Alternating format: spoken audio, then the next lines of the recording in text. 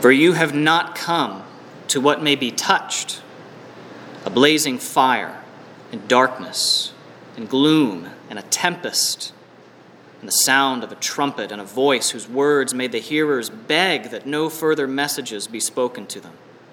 For they could not endure the order that was given. If even a beast touches the mountain, it shall be stoned. Indeed, so terrifying was the sight that Moses said, I tremble with fear.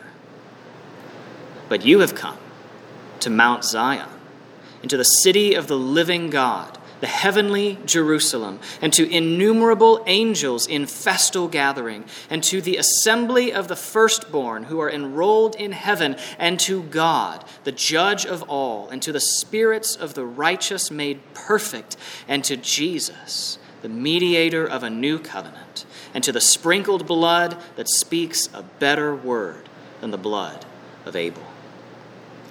See that you do not refuse him who is speaking. For if they did not escape when they refused him who warned them on earth, much less will we escape if we reject him who warns from heaven. At that time his voice shook the earth, but now he has promised, yet once more I will shake not only the earth, but also the heavens. This phrase, yet once more, indicates the removal of things that are shaken, that is, things that have been made, in order that the things that cannot be shaken may remain. Therefore, let us be grateful for receiving a kingdom that cannot be shaken. And let us offer to God acceptable worship with reverence and awe, for our God is a consuming fire. Would you bow with me in prayer? Lord our God, we do thank you for your word. We thank you that it is the word of life. And we pray now as we read it, as we listen to it, as we study it together, that it would breathe life into our bones, so that you would use it to bring new life to our souls this morning. And as we respond to it in faith, that you would vivify that faith, that you would renew and restore it, that we would believe and that we would walk in fullness of your joy. For we ask it in Jesus' name. Amen.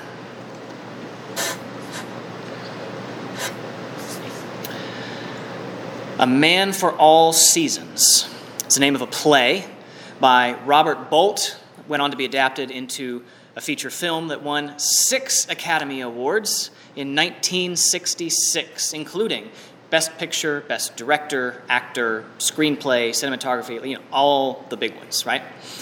And even though both the play and the film are works of blatant hagiography, just glorifying Sir Thomas More, who's portrayed as the lone Roman Catholic holdout amid the friends of Henry VIII after his licentiously driven power grab in separating his country from the true church in Rome, which is a position that, as a Protestant pastor, I obviously do not share with Sir Thomas or the directors and writers. But even with all of that, I still think it's a really great film and play, if you prefer to read a play. It holds forth the virtue of character and principle in the midst of a world that has abandoned principles to pursue whatever is personally or politically expedient. Continues to be timely even today. And one of my favorite lines in both the play and the film comes toward the end of the work. During Sir Thomas's trial, he's just been falsely accused by an ambitious man named Richard, whom he had tried to help earlier in, we'll just say the play for simplicity, but both the play and the film. But Richard, he'd wanted more notoriety. He didn't want to take the path that Sir Thomas was trying to help him take. And in order to get the notoriety that he claimed, he compromised both his religious and moral principles in order to get it. And Sir Thomas, at the trial, right after his false testimony, he notes that Richard has been newly appointed to an important and a lucrative post. He's wearing the chain of office for collector of revenue for all of Wales. And he says directly to Richard, he says, "Richard, it profits a man nothing to give his soul for the whole world, but for Wales." And while that's an especially funny line if you happen to have some Welsh friends, it's also an incredibly poignant and incisive one regardless. Because whatever our ambitions are in this life, whatever we could possibly gain from all of our toil under the sun, to borrow another biblical phrase, it could never compare with what we're offered in Christ Jesus as a free gift by faith. Our text this morning draws into stark contrast even the very best kingdoms of this world and the everlasting kingdom of God. And it presents us with a choice. Who will you serve? Because when it comes down to it, all of us will either serve the only eternal, unshakable, all-powerful King and Judge of heaven and earth, or we'll serve some lesser substitute that will be swept away in time, as the text promises to us. We'll trade, in other words, the glory of heaven for our own Wales. Now, those substitutes that we pick, they might be jobs, they might be relationships, money, power, pleasures, self-determination, particular teachers or leaders or causes, any number of things. But there's only one King eternal, and when everything else has fallen away, he will either be to us the greatest blessing in eternity or the worst enemy forever. When it comes down to it, at the end of all of time, there are only two options. And the Lord pleads with us here this morning to choose wisely. We'll follow the basic flow of the text this morning, looking first at the very best earthly kingdom, founded and led by God himself, and how far even that falls short of our needs. Then we'll look at the eternal, unshakable kingdom of God and what a gracious gift it is. And then finally, we'll let the Word of God tell us how we ought to live as citizens of that eternal, unshakable, perfect kingdom. So first, the text describes the giving of the law of Moses, which we consider the inauguration of the nation of Israel. Because before this time, they certainly had an ethnic identity among the people of Egypt. They were separate, but they weren't a separate nation. They were still living in the nation of Egypt. Right? They didn't have a separate national identity. They weren't yet settled into the land that they would inhabit, even with the giving of the law. But they did become a separate people with their own law and governance structure when God gave it to them at Mount Sinai. And we're reminded here of how the Bible describes that time, and it's terrifying. A blazing fire and darkness and gloom and a tempest and loud, oppressive noises which made the people beg that the Lord would stop. The presence of the Lord on this first mountain was so dangerous to them that if even a beast strayed too close to it, it might contract so much holiness that it could be dangerous to touch by unholy people, and it would have to be killed from a distance by stoning. Even the great prophet Moses himself, with whom God said he spoke face to face, was so scared that he trembled. The holiness of God, as revealed to his own chosen people, was awe-inspiring and terrifying. Because when we see the glory and holiness of God, it reminds us of our own sin, of our own treason against our Maker and our righteous King. And like the prophet Isaiah, we are undone and we cry out, "Woe is me." That's why in our worship services, after we're called to worship the Lord our God in the splendor of holiness, we turn quickly to confess our sins. Because in God's presence, the utter unsuitableness of sin is so apparent that we cannot do otherwise. We cannot presume to come into the presence of the Holy One as unholy people. It can't work. But the Lord reminds us this morning, when we come in Christ Jesus, we don't come as unholy people. Speaking to those who have professed faith in Jesus, the author of Hebrews tells us, "But you have not come to this first mountain. You've not come to worship at the altar of the kingdoms of this world, even a divinely appointed nation, such as the Old Testament nation of Israel, much less any other nation." That would not suffice to save us from our sin. That would not grant us true entree into the presence of our holy God. It would only make all the more apparent our need for judgment for our sins, for our rebellion against him. But we're told in verse 22, when we come in Christ, he says, "You have come to a different mountain," representing a different kingdom, not the one that can be seen and touched, but to the city of the living God in heaven, the heavenly Jerusalem. Now, we don't see that heavenly reality now, but it certainly exists now. Galatians 4:26 tells us about it, that it is a reality now, and that it even rules us, that heavenly Jerusalem is our mother. And the Lord promises ultimately to bring that heavenly reality down to earth on the very last day. You can see that in Revelation chapter 21. The prophet Daniel in the Old Testament was also shown a glimpse of that heavenly Jerusalem, and he saw there already what we see in this passage: innumerable angels in festal gathering. Daniel said he saw 10,000 times 10,000, which is a way of saying an uncountable number. Right? Because honestly, who can actually try to count 100 million angels, right? I don't have enough fingers and toes. But it's not meant as a literal measurement, but as a means of describing an innumerable host joining together with us in worshiping our one God and King.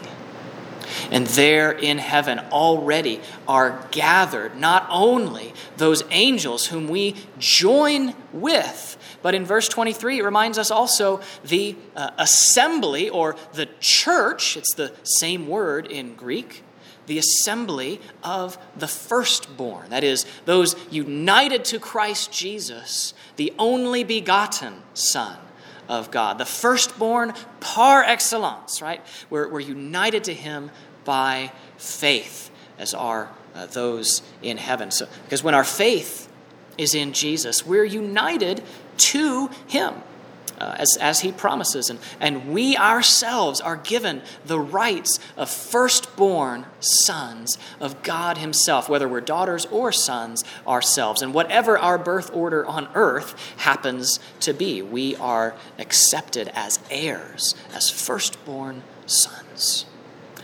We enjoy those birthrights now by faith in Jesus, which is why the author reminded us just a few verses before this, earlier in chapter 12, how foolish it would be for us to disregard our birthright as Esau did, right? To trade the glories of our identity as sons and daughters of the eternal, unshakable King for identities as citizens of any earthly kingdom or followers of any earthly leader.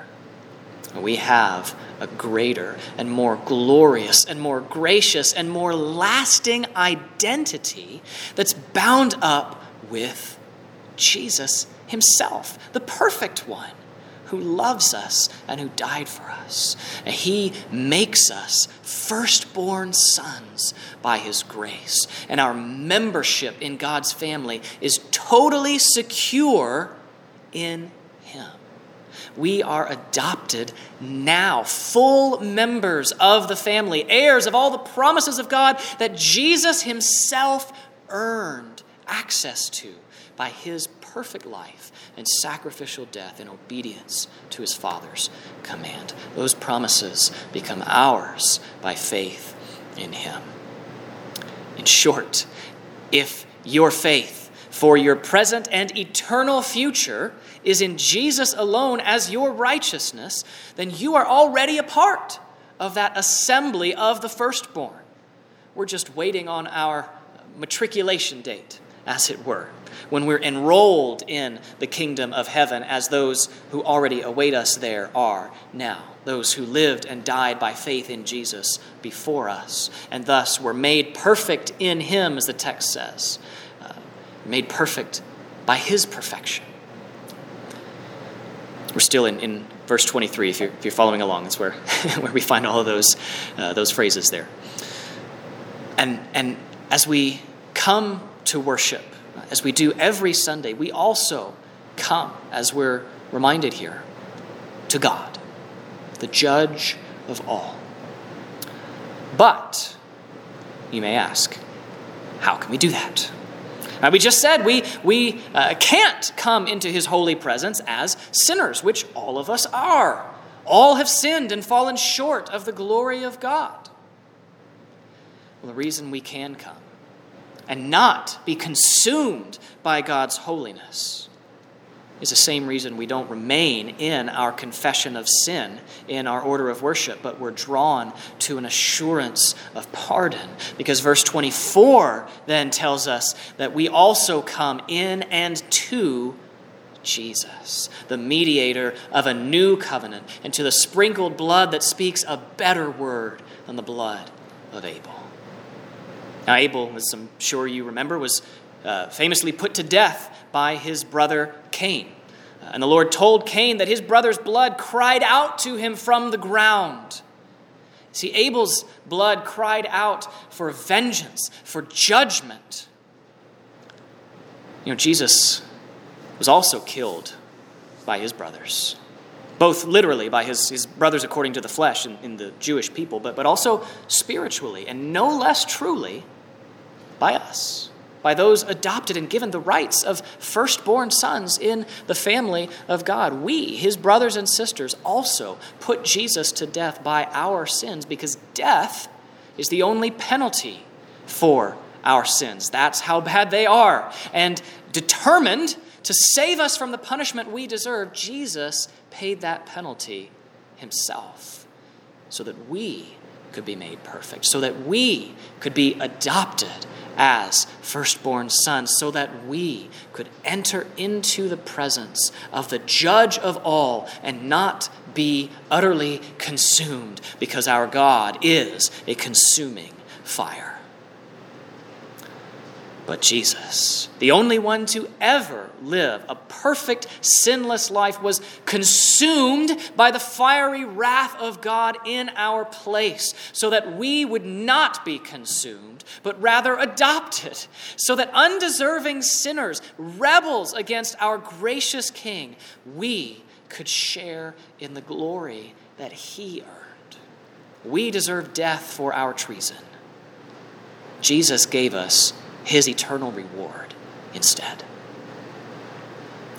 So when you come to the King, to the judge of heaven and earth, to Almighty God, who sees and knows all and who melts the heavens and the earth with the sound of his voice, when you come to him in Jesus, his perfect Son, you've not come to the mountain of wrath, because he went there for you.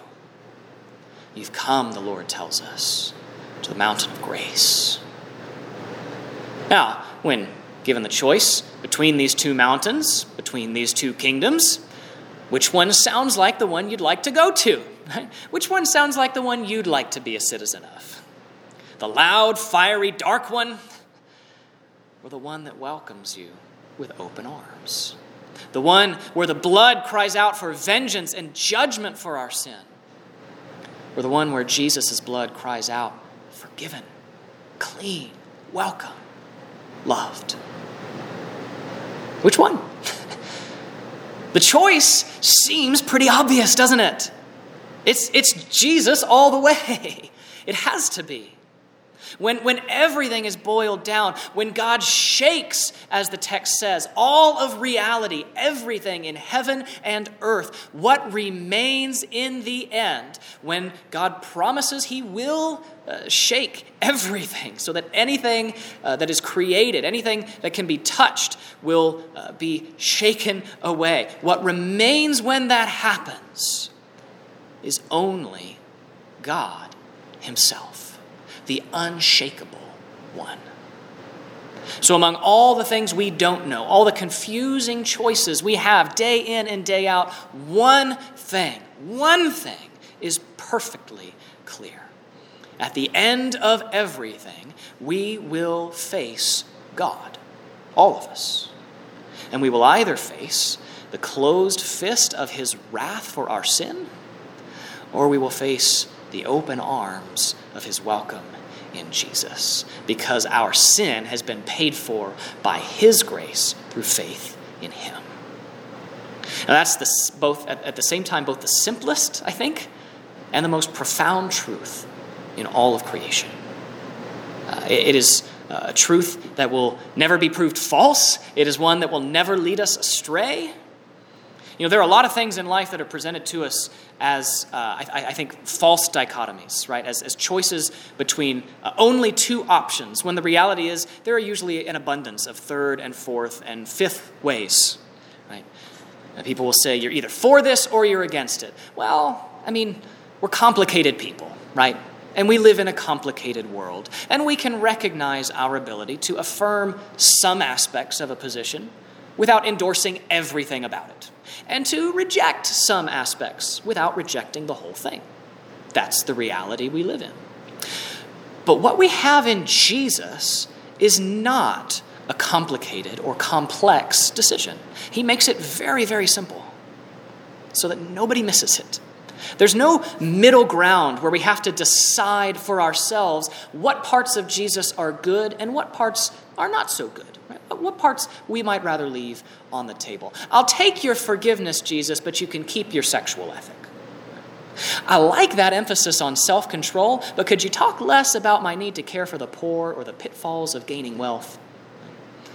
Jesus is not an a la carte menu, and he doesn't offer dual citizenship in his kingdom.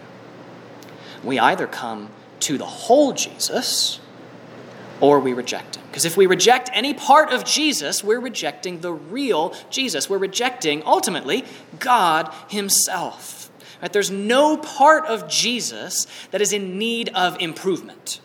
Okay? The Jesus that calls us to countercultural obedience is the same Jesus that forgives us completely when we fail. So when we're told in verse 25 to see to it that we do not refuse him who is speaking, it means not refusing anything that he says, either the better word of his forgiveness or any of his other teachings, any of his ethical teachings, for example. We must not replace Jesus' words with the words of the kingdoms of this world, whether those kingdoms stand in open and obvious opposition to the King of Kings, or whether they would even claim to stand for his values. We cannot replace his words with any other words, because any words that come from the kingdoms of this world, anything that comes from creation, it'll all be shaken into dust in the end. Only the actual words of Jesus will remain. Those are the words that we must not refuse, the words of our true King. Now, if we wisely choose the second mountain, the eternal kingdom, then as citizens of that kingdom by his grace, because as stubborn as we are, we will reject and deny it to our own peril unless the Lord himself gives us the faith to recognize it as his gracious and true kingdom and put our faith and trust in him for eternity. I say, if we are citizens of that eternal and unshakable kingdom by Jesus' grace, then we seek to walk according to the words of our King, right? That's just a logic, but it's also directly what we're called to in this text. Now, it's still a simple choice, isn't it? We can obey now in this limited time we have on this earth, right? Temporary obedience, if you will, to the one who loves you and died for you, and in exchange he gives eternal joy and bliss. Or temporary self-determination in exchange for eternal fire and gloom, right? It's still a pretty easy choice, isn't it? Now, the fact that people reject this simple truth doesn't change the truth of it. The God of all truth is still a more trustworthy source than our own feelings about what we think is true. In fact, as we're warned here, if we reject this truth that God himself teaches us, it'll be worse for us than simply living and dying under that older administration of the covenant and trying to stand on our own 2 feet instead of trusting God for the grace he gave back then. It's even worse to reject Jesus because we see more of God's grace. We're rejecting an even greater picture of the Lord himself. In light of the even greater offer of grace in Jesus, there is no good reason to reject God's free offer of eternal welcome and joy in Christ Jesus. The choice is so simple and so gracious, and this is a truth that everybody ought to be able to recognize, right? A truth that we can confidently take to our family members and to our neighbors and to our loved ones and even complete strangers if the Lord leads us to. It's a good, simple and gracious and loving truth. And it's good for us because it is so simple, right? And it's so relevant for everyone because the Lord himself has promised, and his promises never fail. He's promised to shake away everything else that we might put our trust in. So everyone is included. This choice is relevant for everyone. It's not something that some people might care about, but other people don't really need to. It's a choice we all have to make. Because the only unshakable refuge that we have, the only name by which we must be saved, is Jesus.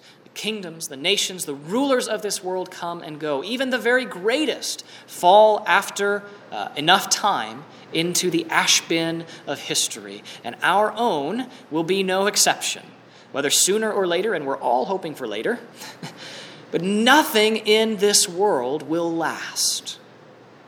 The kingdom of God, on the other hand, will, because it is wrapped up in the person of God himself, the unshakable shaker. And all of that brings us then to verse 28. Now, so far, everything we've read and discussed has been truth, and it's building up to this one verse which tells us what to do with this truth, how to respond. Therefore, it says, let us be grateful for receiving a kingdom that cannot be shaken. And thus let us offer to God acceptable worship with reverence and awe. Let's be grateful always for our citizenship in the unshakable kingdom of God. No matter what else is going on around us, no matter how much the nations shake or our leaders shake or the political systems that we put our trust in shake or our dear relationships shake or our health, either physical or mental, shakes, if even our very faith is shaken, we have an unshakable God in whom we can rest our weary, shaky faith and our battered hopes. He will not come undone. No matter what happens around us or even to us, God is big enough to handle it. Even when we fail to offer acceptable worship, even when we're tempted to refuse him who is speaking to us in his word this morning or anytime, even when we aren't as grateful as we should be, Jesus is a better king than we are citizens, and he's a better savior than we are sinners. Not because he just tolerates our sin. He's still the judge of all and a perfectly righteous one. But because his love has already overcome our sins, all of them, even the future ones we have yet to commit. He knew them all, and he still chose to die in our place, in your place, and in mine. And the only proper response to such amazing love is grateful worship. We do that every Sunday morning, as we've already talked about. But, worship is not just a Sunday morning activity. Our lives are lived in worship, and we live to bring glory either to the one true and eternal King or to someone or something else as a substitute. Let us offer to our God acceptable, grateful worship. And that means not just saying that he's the most important thing in our lives, but, acting as if what's going on in the news is more important because it takes a lot more of our time and thought. Or like a relationship we're pursuing is more important. Or like our financial well-being or our health is more important. Or anything else. Now, Jesus, he cares about all those things. He does. In fact, he invites us to come to him in prayer for all of our needs. And in fact, we can even pursue faithfulness in all of those things when we seek to glorify God first as we do so. Right? You see the difference? When he's our first goal, we can worship him with our finances and with our help, and we can seek them in accordance with the principles that he gives us. And we can bring him glory in the way we pursue our relationships, and the way we do our jobs, and the way we interact with people in the world around us, or the way we interact with the news that we hear. When glorifying God is not our highest concern, we'll end up worshiping our time, our money, our reputation, our security, our rights and liberties, the opinions of others, all sorts of things that belong to that first mountain, right? The kingdoms of this world, things that will be shaken away, things that do not hold the weight of worship. They're not even as great as whales, and they probably won't last as long. Instead, let's always find ourselves in awe of the God who came to experience life as we live it, who came to die so that his blood could cry out not for judgment and vengeance, but could cry, "Peace, be still," and the storms of God's wrath, the fire and the tempest of Mount Sinai would be transformed into the peace and joy of the heavenly Mount Zion. And let us revere him above all the fleeting claims of the rulers and the kingdoms of this world and anything that would claim our devotion above our devotion to our good and gracious King. Like Jeremiah buying a field before the people are led off to exile, let us also store up our treasures in the promised kingdom to come, by obeying the eternal word of his power and loving and serving our neighbors, right? Even our enemies, as he calls us to. Those are the only kinds of treasures that will last. Christian, if you put your faith in this unshakable God, then live now as those united to his Son, who are heirs of an unshakable kingdom, whose treasures lie not here, but there. Let that reality lead you to care maybe a little bit less about the things that this world values, things that will pass away, and to care more about gratitude and reverence and awe for the one who saved you, the one who calls you to follow him still. In this way, let us offer to him acceptable worship both individually and corporately, as the assembly of the firstborn here on earth, until we too are enrolled in that heavenly assembly. And even our worship will be made fully perfect, washed clean once and for all in the blood of Jesus, which speaks to us this sure and better promise than anything we find here. Let's pray and give thanks to him this morning. Lord Jesus, we thank you for speaking a better word to us than we deserve. Our sin and our rebellion against you cry out against us. We have worshipped and served the things of this world, temporary idols that cannot save us. But where our sin increased, your grace increased all the more. So we thank you for your steadfast, unshakable love that is stronger than the mountains of our sin. And we thank you for the grace that empowers us to believe in you and to worship you. And we pray that you would increase our faith, help us to trust you for now as well as for eternity. Help us to listen to all of your word, to follow you, and to offer grateful, acceptable worship with reverence and awe from lives that want to bring you glory as our chief goal.